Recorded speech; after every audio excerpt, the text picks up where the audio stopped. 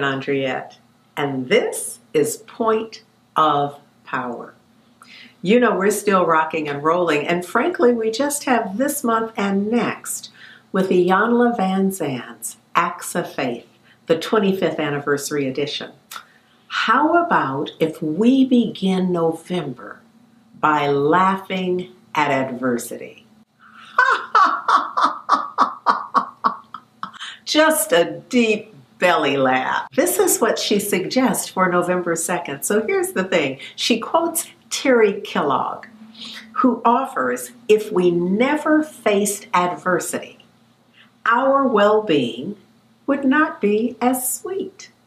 So we're saying, as she's saying, they are saying in that if we did not have the dark, would we even recognize the light? And well, you know what it's like in a cold, wet winter when the sun finally comes out and it dries up and the flowers begin to bloom. It is so sweet for us. But it's very different for people who live in that kind of climate all year long. So here's the thing. If there is, Iyanla offers this, if there's a persistent problem plaguing you, she says, and she asks about whether you feel like you've been backed into a corner. She says, good, that's exactly where you need to be. Because once you realize you have kind of trapped yourself in the problem, now is the perfect opportunity to still yourself and let it go. To take your sight, your attention off of your problem and laugh. And it could be as simple as this. You know, we've been talking about keeping our attention on our intention. So you catch yourself in this moment of you crouched in the corner with the problem and all up in it, but you realize it. What is there to do but laugh? So you get a good chuckle in that, look at me.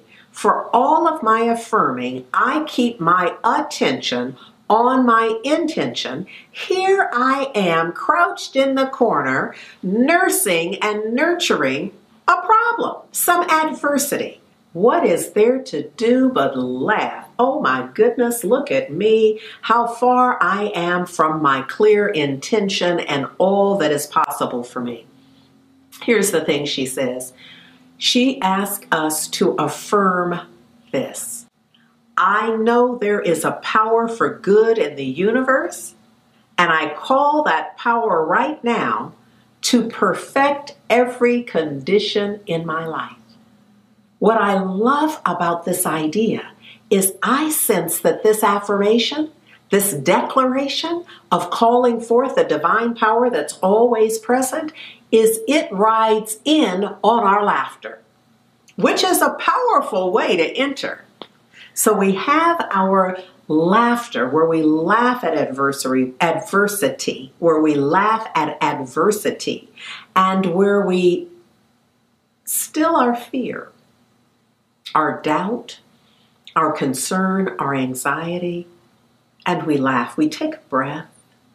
We breathe in the possibility of something else. We breathe out the concern, the anxiety, the fear, the doubt, all of that. And we laugh because we catch ourselves out of order, not keeping our attention on our intention.